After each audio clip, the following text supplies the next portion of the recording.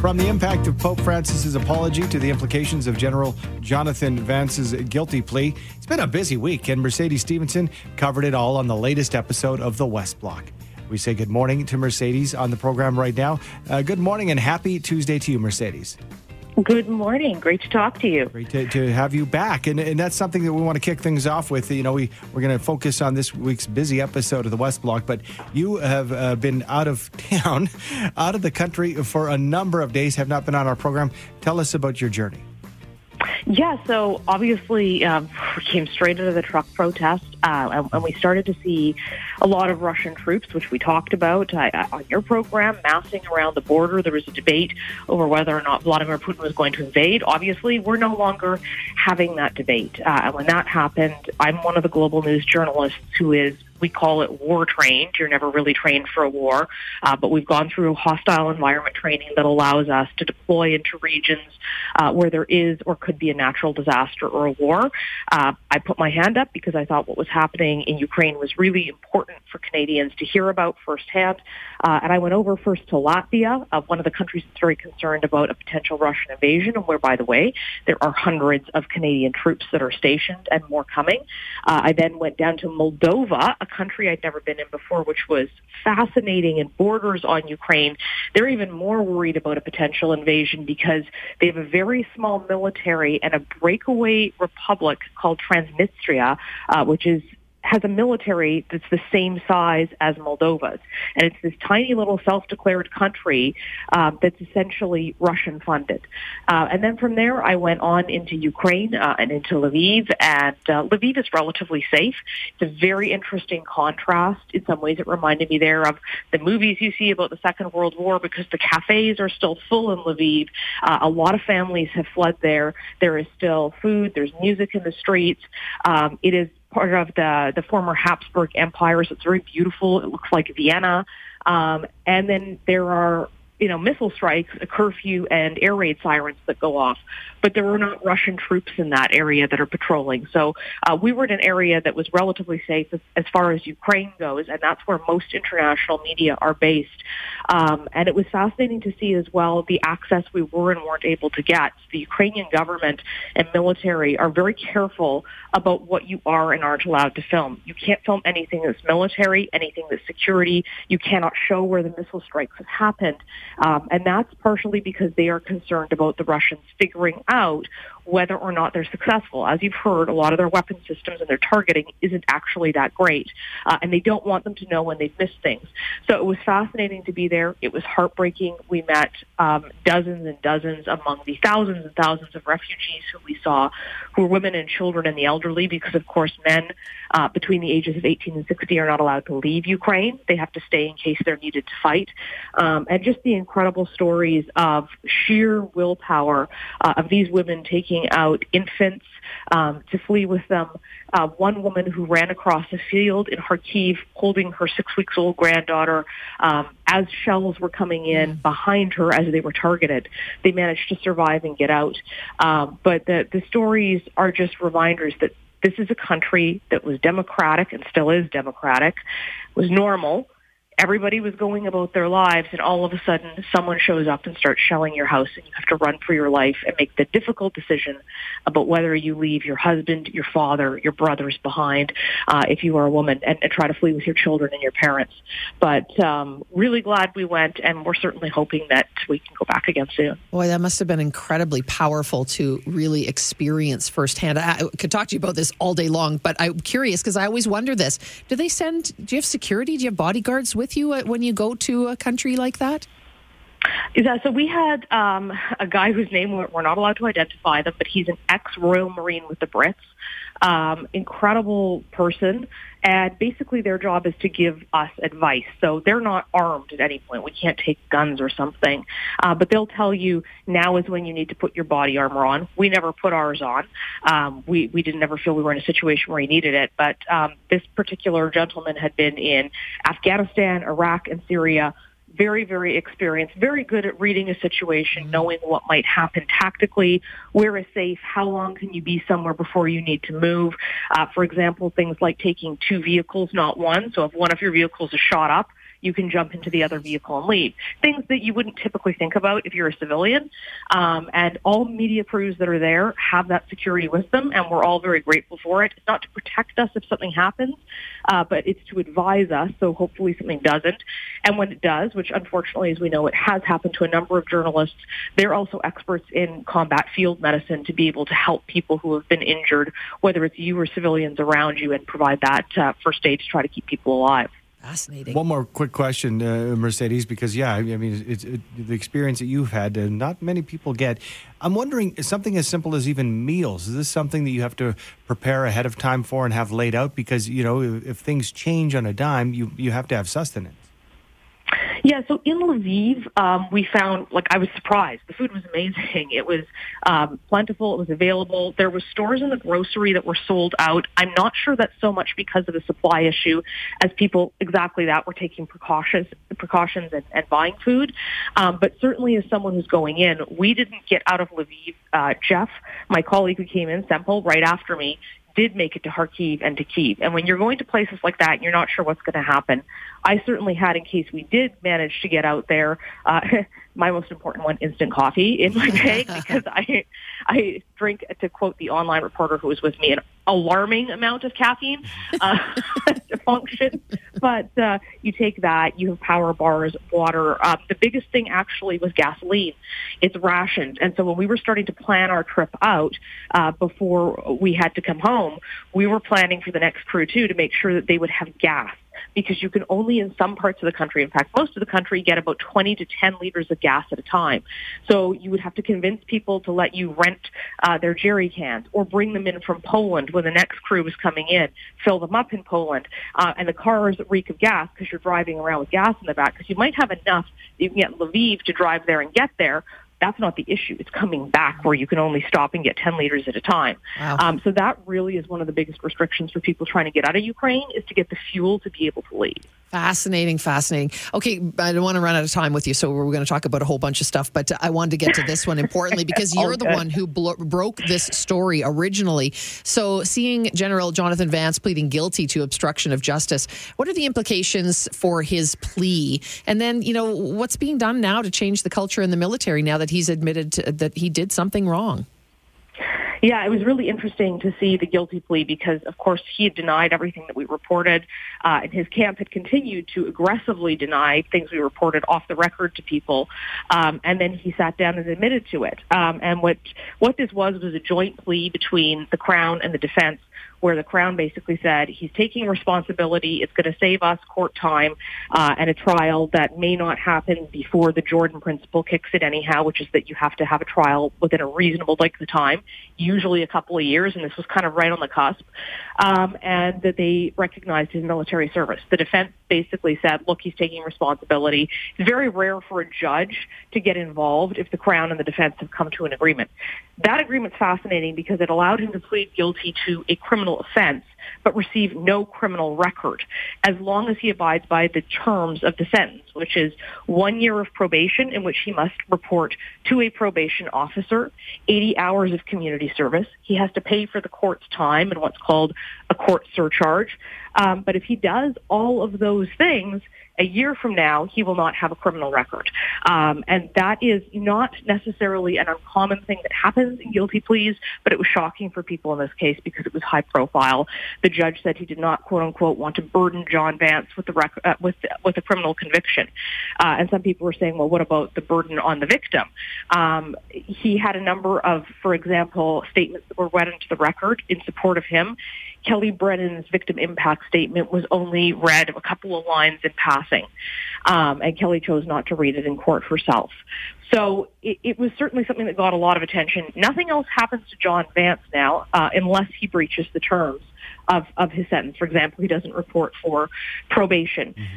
On the military sexual misconduct front, we found out yesterday from the defense minister at committee that they're expecting Louise Arbour's final I believe it is May 20th that it's going to be coming down. And so that's when we'll see her final recommendations. But there's a lot of problems even still with implementing what they're trying to do so far, which is transfer cases to the civilian system, because the civilian system and civilian police are saying we already are overwhelmed with our resources dealing with sexual assault cases. And now there's potentially hundreds being dumped on us out of the military. So as far as we know, only 2 cases have been successfully transferred so far. Very busy times, and we have to leave it there for time. But thank you so much for joining us again, Mercedes. Thanks for having me, guys. Thank you. It's Mercedes Stephenson, Global News Ottawa Bureau Chief and host of the West Block. For more than a decade, Russian intelligence services have carefully controlled the flow of information fed to President Vladimir Putin, leaving the Russian leader increasingly isolated. Joining us with some insight this morning is Stephen Hall, assistant professor in politics, international relations, and Russia at the University of Bath. Good morning to you, Professor. Good morning, Sue. Thank you so much for being with us. Let's just start then. Okay, so if he's being fed misinformation, who actually is in charge of feeding him this information or misinformation? Well, for a while now, at least I would say the past 7 or so years, the presidential administration has been providing daily reports to Vladimir Putin, and those reports provide information that already fits his worldview. They've known for a long time what Putin is thinking, and these reports, as I say, fit his worldview. They're mostly positive. He honestly believes he's the most well-informed politician in the world, but as I say, the narrative is positive that he receives every day. So this is where the majority of the information, I would say, comes from. There's also the security services and people close to him who have been members of his inner and outer circles for a long time now, and again, know what he wants to hear. Very interesting as far as, watching what's happening on the battlefield. We know that a handful of Russian generals have been killed so far in the conflict, in the invasion. But also we're hearing that up to 8 generals have actually been sacked in the past month. Is this a case? Can we point to Putin's mistrust and paranoia when it comes to outright firing generals? I don't know if it's necessarily paranoia as such. I mean, Putin isn't Stalin, at least not quite yet. But in terms of the not believing that Ukraine was going to collapse in 2 or 3 days, Putin has always misunderstood Ukraine, believing it's not even a state or a people.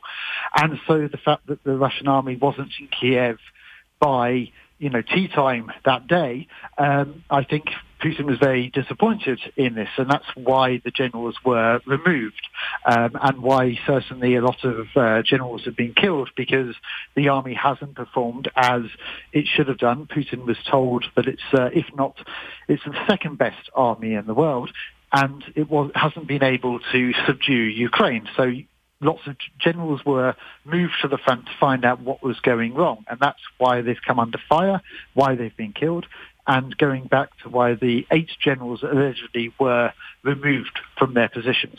Professor, do you think there's ever a chance that Russian intelligence services could just, maybe consider a coup and just take over, as they're the ones who are feeding all the information anyway? Russia doesn't have a long history of coups. The last coup was August 1991 under the Soviet Union, and it lasted and failed in 3 days.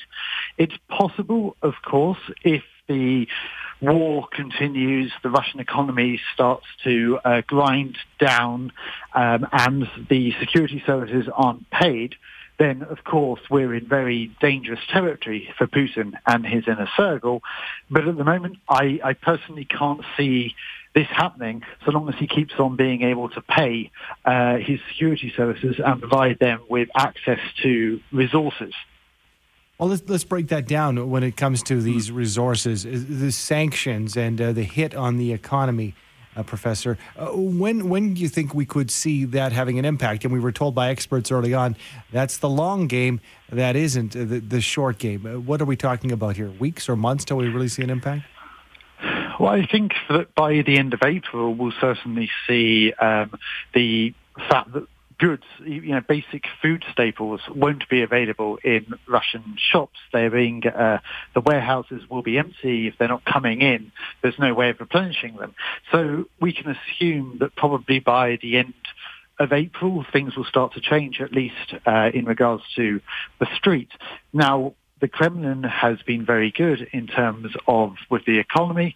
A lot of the major businesses are state-controlled, or people close to the state control them, and these will probably be redistributed as the economic pie gets smaller and smaller, and an attempt to keep as many people supportive of the regime as possible. Professor, do you think the people of Russia are, much more informed than ever before? And do you think they realize, particularly, as we look at the civilian deaths, the horrific, killing of citizens in Ukraine, is that information getting back to the people of Russia? In some respects, it is getting back to the people of Russia.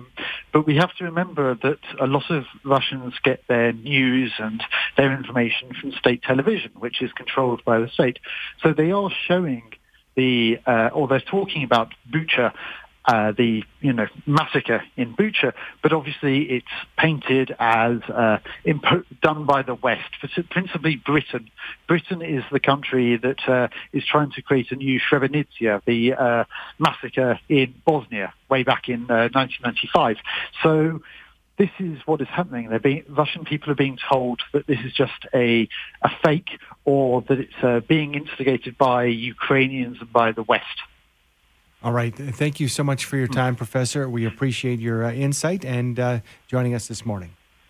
Thank you very much. Thank you. Have a good day. Thank you. You too. That is Stephen Hall, Assistant Professor in Politics, International Relations, and Russia at the University of Bath. And for me, one of my greatest takeaways between something that we're seeing now and something that we would have seen 80 years ago, and even if you go back maybe 30 years ago to the Gulf Wars in the early 90s, is the information that cannot be capped due to social media, the connectivity. Mm-hmm. And not just that, as we've heard early on, the millennials, this is where they're shining. And we'd heard reports earlier on that, for example, clamping down on the information is one thing, but somebody like Vladimir Putin, who's 70 years old this year, he's 69 now, I think it's later this year, he's 70, might not have understood that this is an app.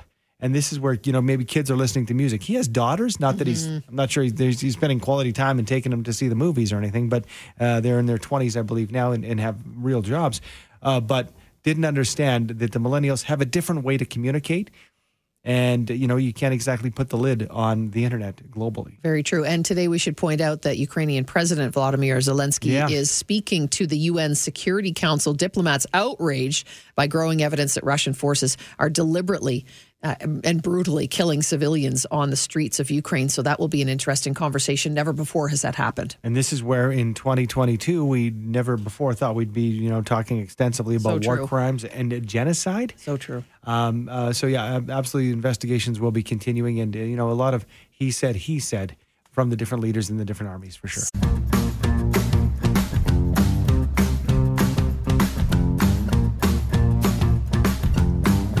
Yesterday, Health Minister Jason Copping announced the departure of Dr. Verna Yu from AHS. We offered Minister Copping the opportunity to join us this morning and comment, but did not hear back. So joining us this morning to comment on the dismissal of Dr. Yu is NDP health critic and MLA for Edmonton Centre, David Shepherd. Good morning to you, David. Thanks so much for being with us.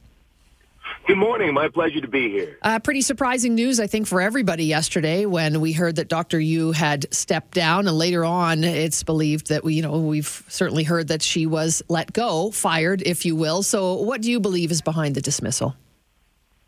Well, it's quite clear that this was a firing. They have confirmed that Dr. Yu is being paid severance, and severance that is only paid if she, according to her contract, if she is fired without good reason. So it's clear this was a firing. And I find this deeply concerning. Our healthcare system is just in the process of trying to recover from 2 years of a pandemic.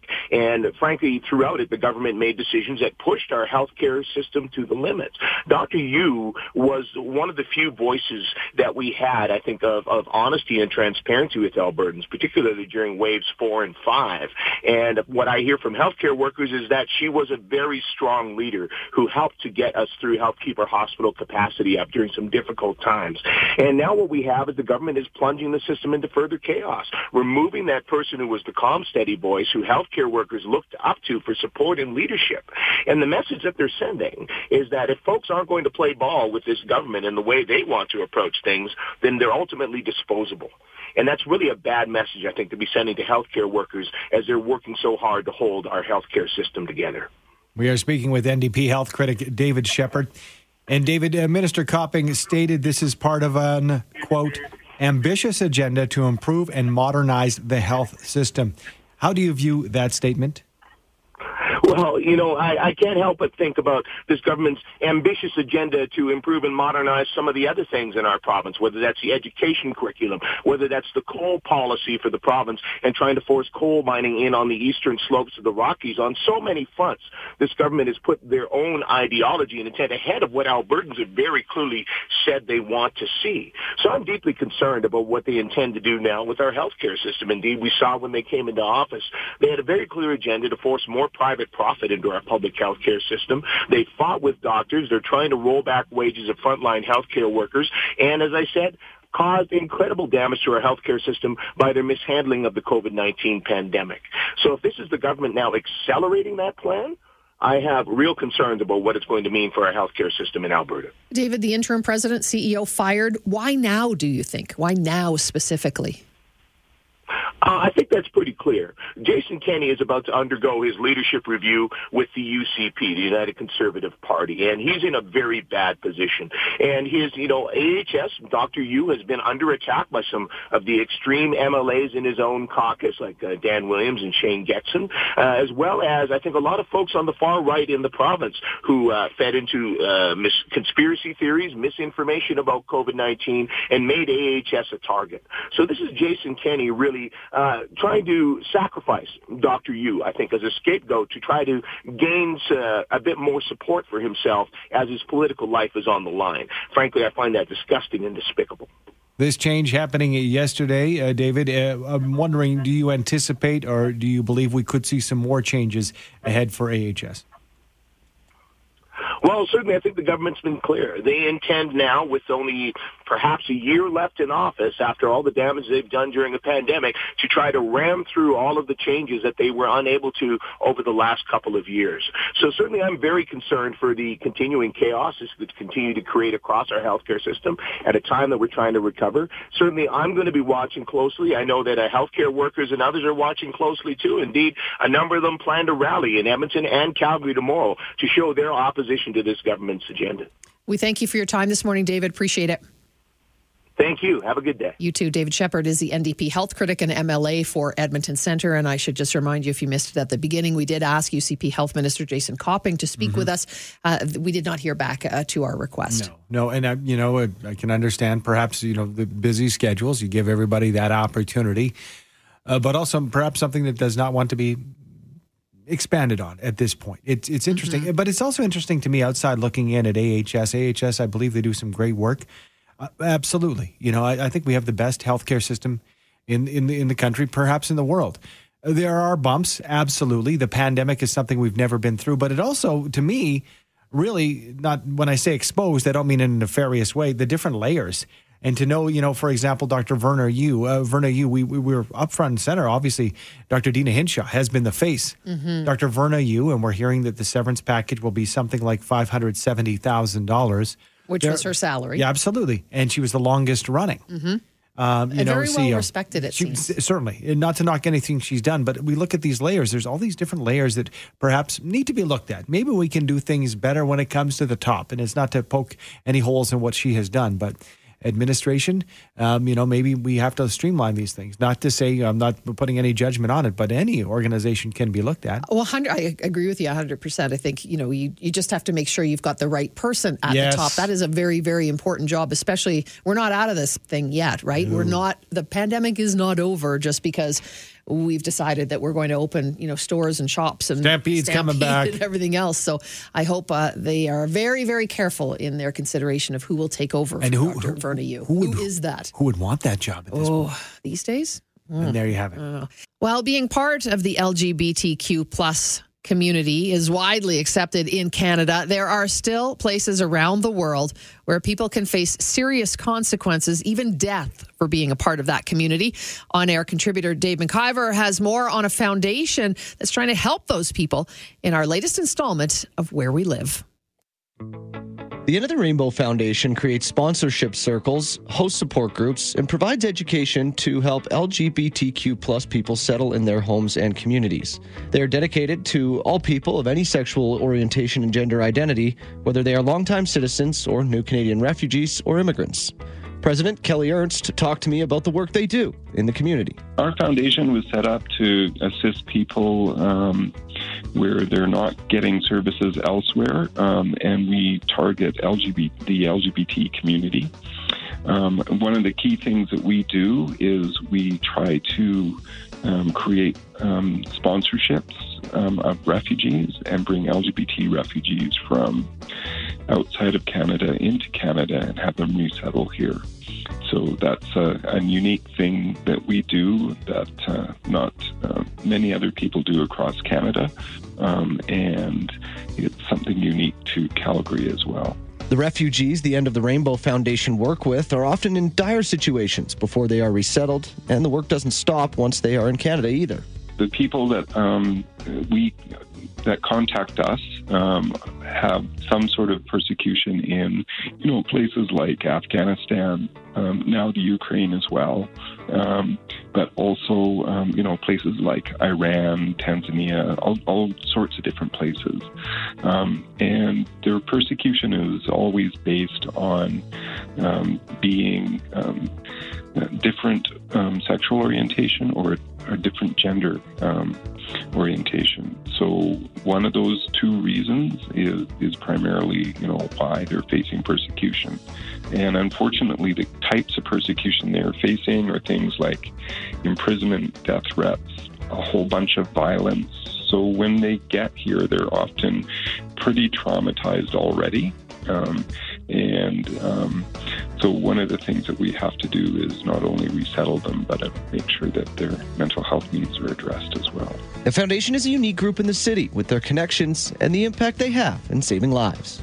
Well, it's really important that End of the Rainbow Foundation does stuff like this because not a lot of organizations really would know where to start when faced with an LGBT person that has this kind of persecution. And they may not necessarily have all the connections to the LGBT community that we do. So what we can do is set people up in the community, get them connected to the LGBT community, and at the same time resettle them, get their mental health needs addressed, and get them on their way to having a good life here in Canada. And so, one of the things that we get in terms of feedback is, just how valuable our services are and, how life-changing our services can be to the people that are arriving. For 770 CHQR, I'm Dave McIver. Where We Live is brought to you by Furnace Family. Done right,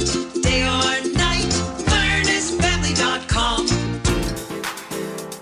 Thanks for downloading and listening to the podcast. Don't forget to subscribe, rate, and review for free at Apple Podcast, Google Play, or wherever you find your podcasts. And tune in to Mornings with Sue and Andy from 5:30 to 9 every weekday morning on 770 CHQR.